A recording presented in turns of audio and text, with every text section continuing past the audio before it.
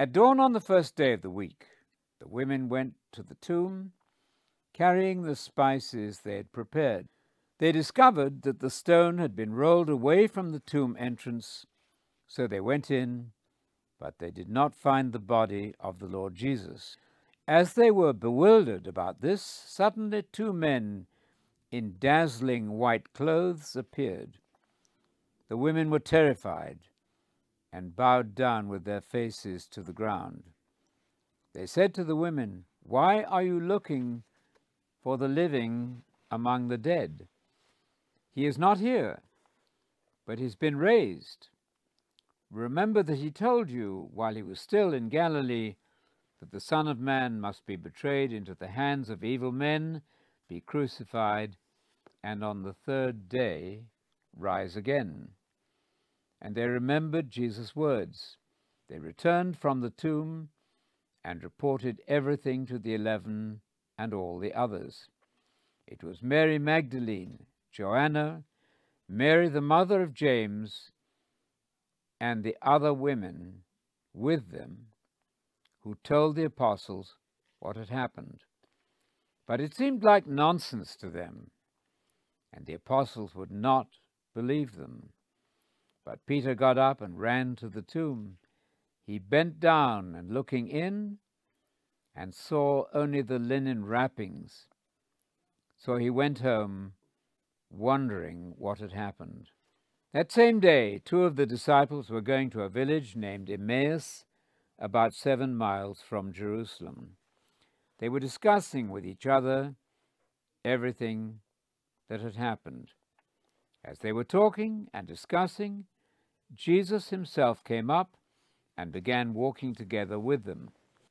But their eyes were prevented from recognizing him.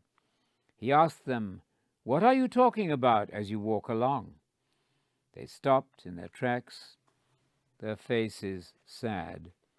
One of them, named Cleopas, answered, "Are you just a visitor to Jerusalem? You must be the only person not to know what has happened there lately." Jesus asked them, "What has happened?" They said to him, "It's about Jesus of Nazareth, who was a prophet, mighty in actions and words before God and all the people. The chief priests and our leaders handed him over to be sentenced to death and crucified him. But we were hoping he was the one who was going to rescue Israel. And what is more, today is the third day since these things happened. In addition, some of the women in our group amazed us. They went to the tomb at dawn and did not find his body there. They came back saying that they'd also seen a vision of angels who said that he was alive. Some of those who were with us went to the tomb and found it just as the women said, but they did not see him." Jesus said to them, "How foolish you are, and how slow to believe all that the prophets have said. Was it not necessary for the Messiah to suffer these things and to enter into his glory?" Then, beginning with Moses and all the prophets, he explained to them everything in Scripture about himself. As they approached the village they were going to, he acted as if he was going further. But they urged him, "Please stay with us, because it is nearly evening, and the day is almost over." So he went in to stay with them. When he sat down to eat with them, he took the bread and blessed it, broke it, and gave it to them. At that point their eyes were opened, and they recognized him. Then he vanished. They said to each other, "Were not our hearts burning within us as he was speaking to us on the road, as he opened up the Scriptures to us?" They got up that very hour and went back to Jerusalem. There they found the 11 and the others gathered together. They were saying, "The Lord has really risen and has appeared to Simon." Then the 2 disciples related what had happened on the road and how they recognized him when he broke the bread. While they were telling these things, Jesus himself stood among them and said, "Peace to you."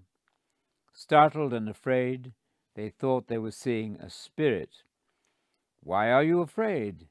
And why do you doubt?" he asked them. "Look at my hands and my feet.